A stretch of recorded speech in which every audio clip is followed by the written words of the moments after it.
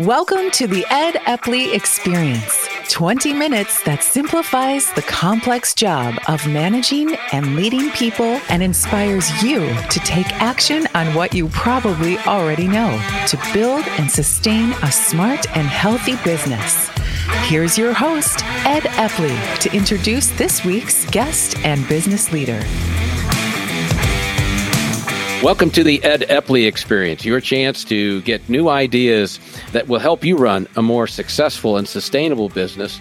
But today, we're not necessarily focused on management and leadership as we traditionally do. Instead, I wanted to share with you a resource that I've used for, he may have to tell me how long I've been a member of the resource that he provides, but Joe Brancatelli, he's an Italian. He's somebody I count as a friend in the travel world, even though this is our first time actually seeing each other face to face, but we've talked for a number of years. Joe is a resource in the travel world, and he has a website. I shouldn't say a website. He has a newsletter called Joe Sent Me. And that's how I find out about stuff I need to know about in the world of travel. And as most of you know, I travel a lot for business and pleasure. And so Joe's been a resource that's helped me find smarter, better ways to spend my dollars when I travel, both personally and professionally. So Joe, welcome to the Ed Epley Experience. Thank you, Ed. And thank you for saying that I've helped you, because that's what we do. It would be a waste of time if we didn't. Yeah, you do it well, and it's hard to describe the passion that you have for the work you do. Where does the passion come from, Joe? Is that something you've always had about travel?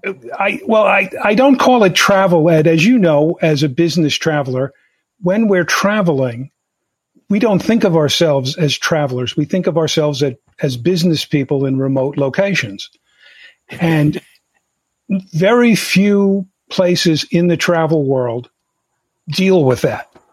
You know, it's much more fun to, write about how wonderful France is, or the amazing food in this other place, or what great views you can have from a hotel overlooking the Champs-Élysées in Paris. What these resources don't tell you about is how bad is the coffee, and does the conference room have Wi-Fi? And these are the things that a business traveler lives on, not the views from the hotel room in the Champs-Élysées, but how early does the coffee go on so I can start my morning at 5 a.m. Paris time when it's still, say, 11 p.m. in Hong Kong.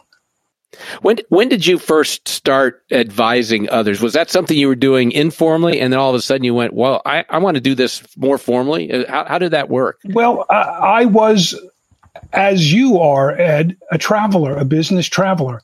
I'm a journalist, and I have always been one of those journalists that people would parachute, as we call it, into places. It's like, okay, so Afghanistan's breaking down. Joe, go over there and write about Afghanistan. When I started doing this, or people would assign me, it was the early 80s, and the only resource out there was a thing called the Pocket Flight Guide. And with the Pocket Flight Guide came a magazine called Frequent Flyer magazine. And it was different than the other publications because it focused on the business travel experience. In those days, nobody would spend $350 for a little pocket guide full of schedules unless you were a business traveler. I was stunned and thrilled one day in the mid-'80s when they called me and said, hey, we've read your stuff in Newsweek and Time and other places where I was working. We'd like you to help us, weirdly, about non-travel things. The first two pieces I did for Frequent Flyer were about the telephone systems and personal computing, which were two areas that were beginning to impact business travel, but that the travel writers knew nothing about. And basically, I found a place where I could write about the life I was living that wasn't all that much different from the other people we were meeting on a plane. If I didn't know you, Ed, and I wouldn't know you, we know each other by email, not by sight. Right. We would sit down at the next, at adjacent seats at a conference or maybe on a flight. And the first thing we do is start complaining about our life on the road, how terrible it is, how difficult it is. And that's where Joe Sent Me currently lives. That's what we do, the unfun, unfriendly, unpretty stuff that helps you get your life on the road a little better, a little more productive.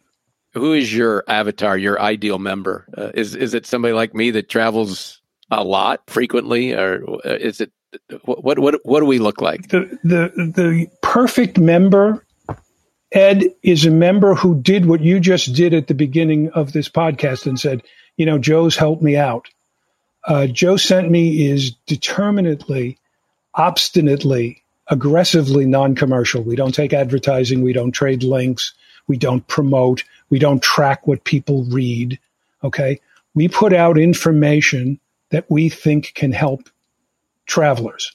So the best the ideal Joe sent me member is someone who writes me a note saying, hey, you saved me $50 on that fare. Thanks a lot. Or for the same amount of money, I got a hotel room that was 3 blocks closer to my conference and much better bed. That's the perfect member.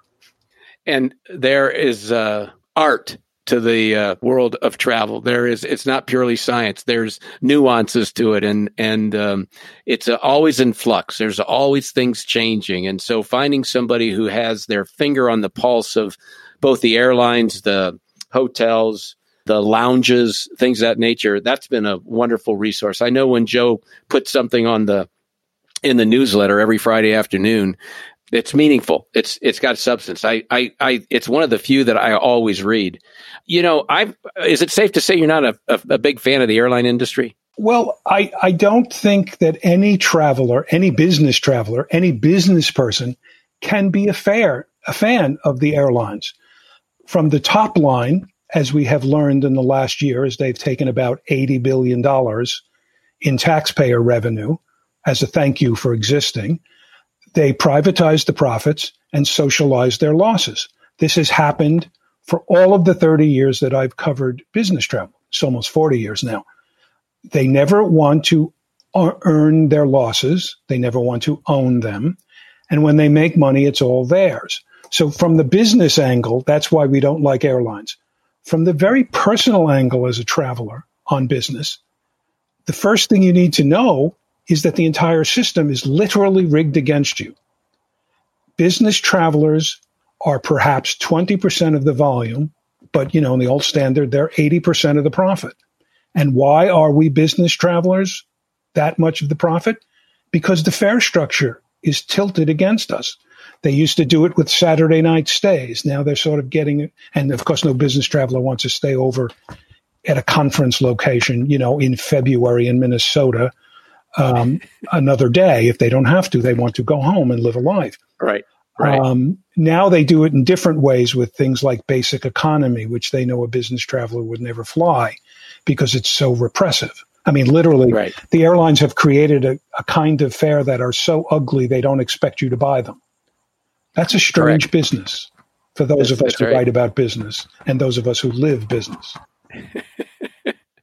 Are there defining moments in the evolution of the airline industry that you kind of look at on this date? It got even worse in this moment. It took another turn and went even further into the unfriendly direction it's gone. Well, Ed, it's interesting that you bring that up. Before the pandemic, which of course changed everything again, I sat down one day and tried to make believe you could take business travel and make it history. And I think we have to go back to 1978 when the airlines were a regulated commodity in this country. They lived in a cost plus environment. So they never had to think very hard. Right. These are our costs. We add 10% and that's how we make money. In 1980, they became deregulated. And here were these hothouse flowers who lived in a cost plus environment suddenly dealing with the concept of competition. Now, this is primarily the airlines. Hotels, car rentals, and the other accoutrements have always been competitive. But my bad metaphor is the airlines drive the bus. Their mentality overranks everything in the business travel world. So you go to that, and I think at each stage, when there's been an eruption, the first Gulf War, the second Gulf War, 9/11, the meltdown financially of 2008, 2009. You can look at each one of these things as an epic in business travel, and business travel has changed. And certainly when the rest of us get back on the road, I know you've been traveling as much, Ed, after this pandemic, business travel will look nothing like what it was in 2019. It's different. There's no question about it. I flew back from Bozeman, Montana yesterday. I was out there on some personal things time with my son and had a wonderful time. But when we flew into Bozeman, we had to sit on the plane for an hour waiting to get off. And yesterday, when we were waiting to board in Bozeman, we waited probably 20, 25 minutes beyond our scheduled start for boarding. And the two gate agents who were trying to take care of us literally were nowhere to be seen. And finally, at 15 minutes after the boarding time was supposed to start, I see them come walking up from the plane, and they were just disheveled. They were hot. They were tired. You could tell they'd been working. They'd been out there cleaning the plane. And they got a situation right there, right now in Bozeman. I don't know where, I can't speak everywhere else, but the reason we were an hour getting off the plane and half an hour late getting on the plane was because they don't have enough people to be able to get the planes cleaned and turn them around and stay on schedule. Service has gone down, and I don't blame those two individuals. It's a function of what the airlines are experiencing. Well, the thing that I think it's important to tell people who do not travel a lot on business, which means they're not watching the nuance, airlines today and hotels are very much like McDonald's in that their model is the franchisee model. Mm-hmm. Let's just go to hotels for a moment so we don't beat up on the airlines endlessly here. Think of the hotel names Marriott, Hilton, Hyatt, Intercontinental, Holiday Inn, you name it. Right. None of these brands own the properties. Correct. None of these brands even manage the properties. They are franchise operations, and they have a book of procedures that they hand to the franchisee in exchange for 12, 15, 20% of the revenue so that they can fly the brand flag outside the door. And very much true is the fact that these brand standards are not manageable. They're fantasy models that people simply cannot support. In the case of going back to Bozeman, Montana, whatever airline you were flying, I can guarantee you the flights were not operated by the airline whose name was on the door. Those are commuter carriers run by independent airlines, and they run on something, because this is a business audience, I can say this, capacity purchase agreements. The big airlines, like say a United, will say, look, we'll give you X thousands of dollars for the entire flight. And whether there's one person on the flight or 50 people on the flight, that's what you get. And you figure out how to meet our standards. And as those two people who were sweaty and disheveled will tell you, it's almost impossible to meet the standards that the airlines tell you they've got in place. Well, especially, and I'm guessing right now they're understaffed. Like so many businesses right now can't get enough people, and so I went to a wonderful restaurant, Bocce. I wanted to go to Bocce in Healdsburg a couple of months ago when we were there, and we were there on a Wednesday in Healdsburg, California. Couldn't have dinner because they weren't open Monday, Tuesday, and Wednesday nights because they don't have enough staff. Yeah.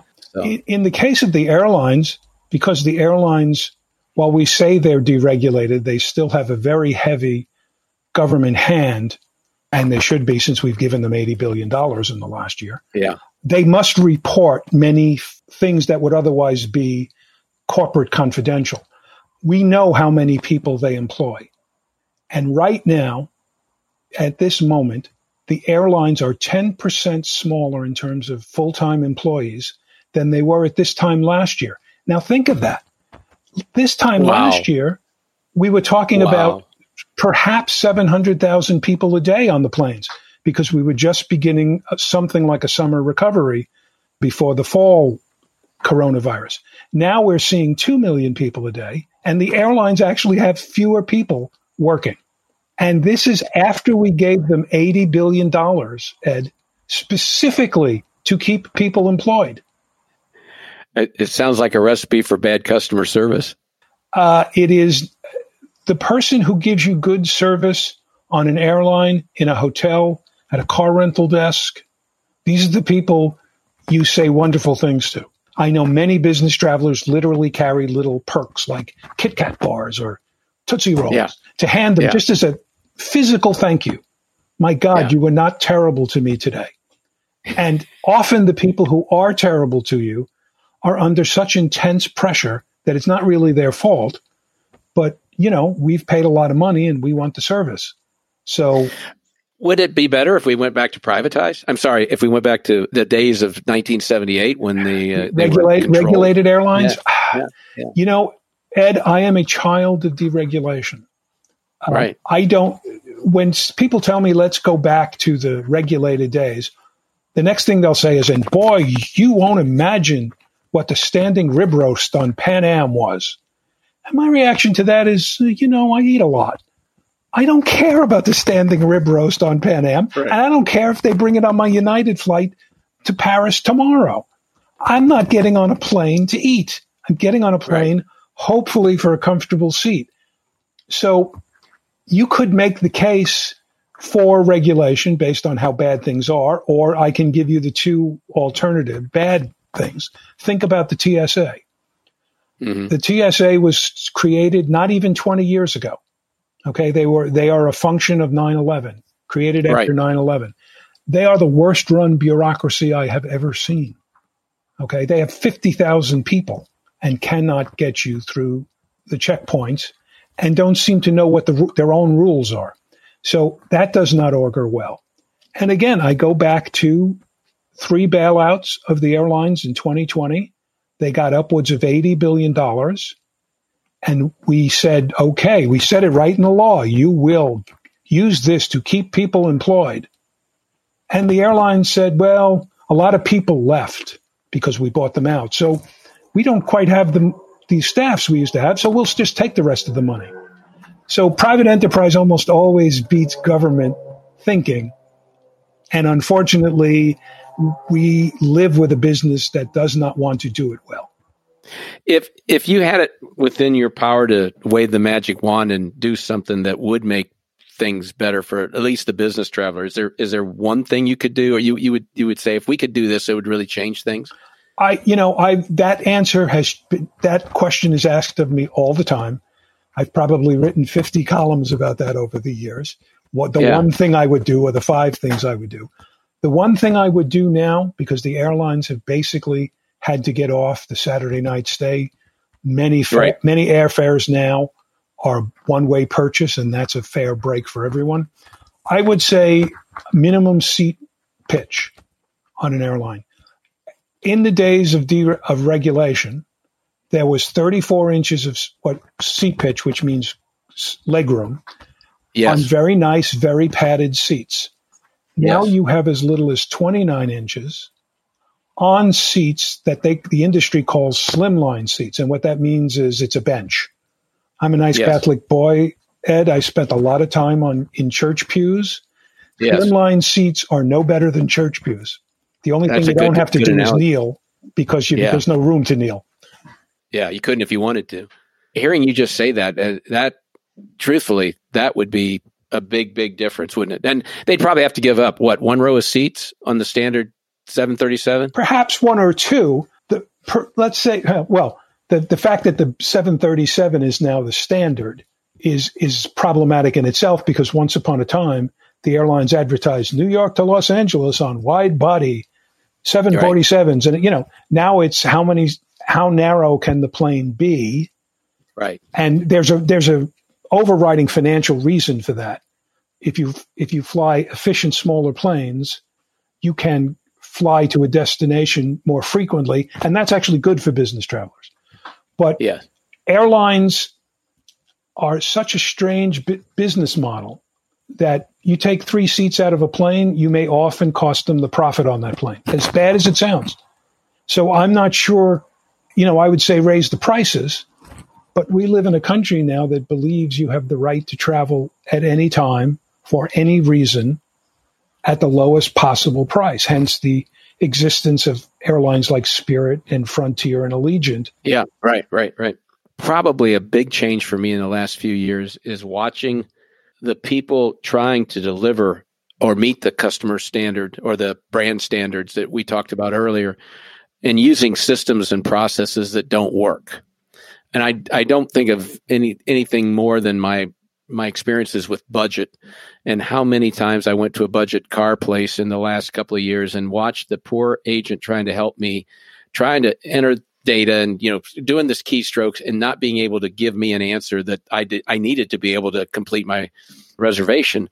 And, at first I thought they were inept. And then I just come to the realization, no, they're working with bad systems and processes.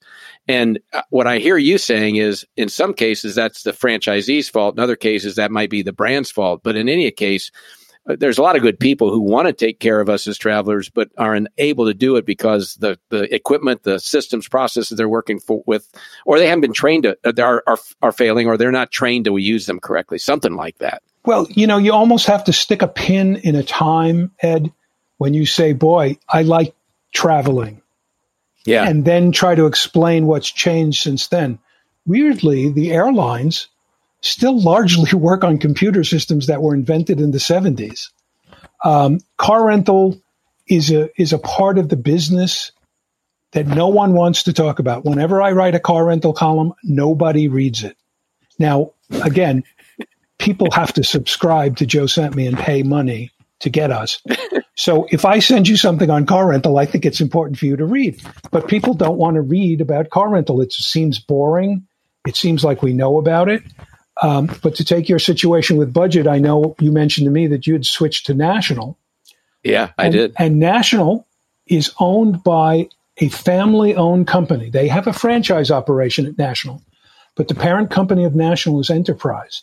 And when you think of all the Enterprise locations there are in the United States, thousands, they're all owned by one family. And they run a good operation. And National has said, we're going to keep it really simple. Pay the mid-size car rate, and then go to the lot and take anything you want. Take anything you want. Yeah. And that's a wise thing.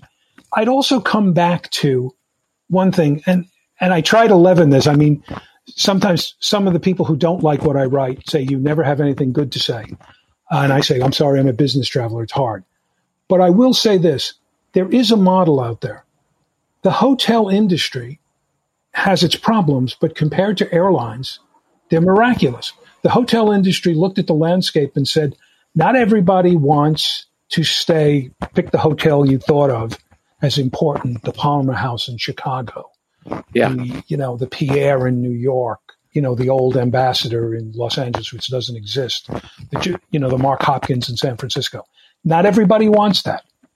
Some people just want a cup of coffee in the morning and a quick breakfast and a good shower. Hence, we have the Hampton Inns of the world, the Hyatt Places of the world. They realize that many people have to spend weeks in a hotel, store openers, contractors. So they invented a brand called a line of business called extended stay. There you have apartment-like accommodations. Yep. And they take away some of the things you don't need, ballrooms, bellhops, that kind of thing. Yep. The hotel industry looks at what their customers want and says, let's design a hotel brand for that. That is something the rest of the travel industry does not do. No, they don't. They don't. Let's talk a little bit about Joe Sent Me and what our audience, the folks that listen to the Ed Eppley Experience, what will they see when they go there if they visit both your site and also get your e-newsletter? Well, Joe Sent Me was started literally in a hotel room in San Francisco 2 days after September 11th. I was writing columns for an important site at the time called biztravel.com. It was owned by a large travel agency. I remember getting the call in the hotel room from the owner who said, Joe, the phones aren't ringing. I said, well, gee, nobody's flying. Why would the phones be ringing? And he said, well, I'm not going to support this anymore. And I said, well, okay. And I was angry because I thought he was running away at a time that business travelers needed us the most, the writers. Yeah, absolutely. So I said, okay, I'm going to put up on my last column. In fairness to him, he did let us all write a final column. And I said, I'll put up a little note on the bottom of my final column. Send me your email. If you want me to keep writing these things, I will. I'll figure out a way to do it. I knew nothing about web design or web anything. I just, put nouns. My job is to stick nouns against verbs and make some sense out of it, not to figure out how it gets to people. So I think I took a site I had created for my niece's birth pictures. These plug them in things. Yeah. And I plugged in some columns and I said, okay, we'll do this for a month, because in a month, the commercial publishers will come back and they'll be smart, because business travel is too profitable. They never did. So I decided to keep Joe Sent Me, which was a joke name, which I would never use, but it was a joke, going to the end of 2001. Around Christmas time, 2001, the readers were sending me money in Christmas cards, saying, please try and keep going. And I said, I didn't know what to do with that. So I went to the guy who had hired me at Frequent Flyer years ago and said, let's try to do something. And we created Joe Sent Me, because I was told I couldn't change the name because that was a brand now. Okay? Yeah. And I basically did what I wanted to do. We don't take advertising. We don't trade. We don't track hits. We don't do anything that annoys the reader. The site exists only for the benefit of business travelers. And I say to them, you want real news that nobody's trying to sell you a credit card that you don't need, or lie to you about the quality of a hotel? It takes you spending the money to go to a non-commercial site. And we've bumped along for 15, 18, now 19 years.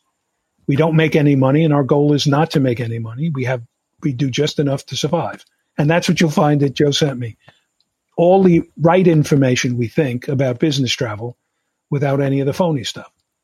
Well, it's the one subscription that I have that I never question, should I renew it?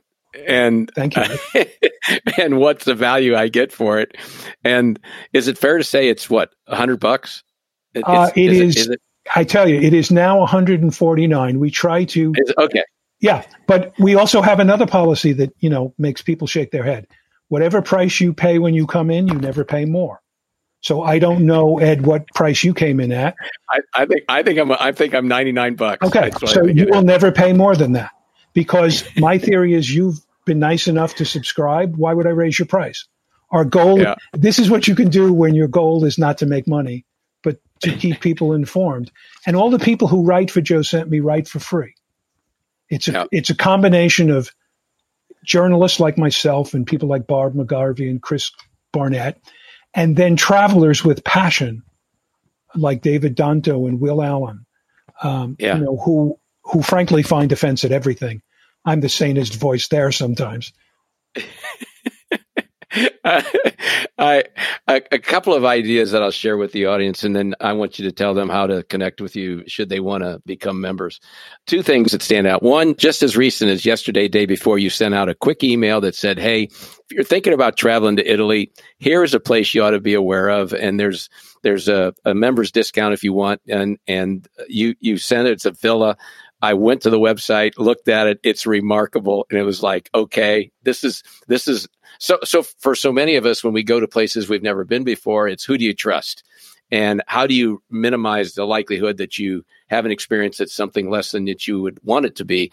And so Joe helps filter out those things in advance to help you be aware of those options that you have and more likely make the best choice for you. If I could jump in, Ed, because I think it's important. Sure. We have the same policy about the discounts we do as everything else. I negotiate them for the benefit of the members. We don't take a cut. We don't take a commission. Right. We're not in. Right. And as I say, at the end of the bottom, if you do business with these guys, no skin off my nose. I'm telling you, it's a good deal. And that all came about because airlines, when Joe Sent Me started to get some readership and some cachet, which I find hilarious, the airline said, well, we'll give you a discounted price and then you'll get $300. And I said, well, why don't you just give the $300 back to the traveler by reducing the price? Yeah. And we've done deals with TAP, with Aer Lingus, with several other airlines. Yes. And sometimes it has to go right to the chairman of the board to get the sign off on the deal, because the chairman of the board can't fathom that somebody's going to promote their product without taking money. Without getting paid for it. And in fact, one of the questions I get all the time is, not so much lately, obviously, is we'd love, what airline can you recommend in China? And there's a fabulous airline, actually, ostensibly private owned, called Hainan Airways. Terrific service, terrific brand new planes, owned by a company, God knows how much money they've lost because the government will take them over anyway. We literally could not do the deal even after we negotiated it because the Chinese government back in Beijing was convinced somebody was getting a payoff.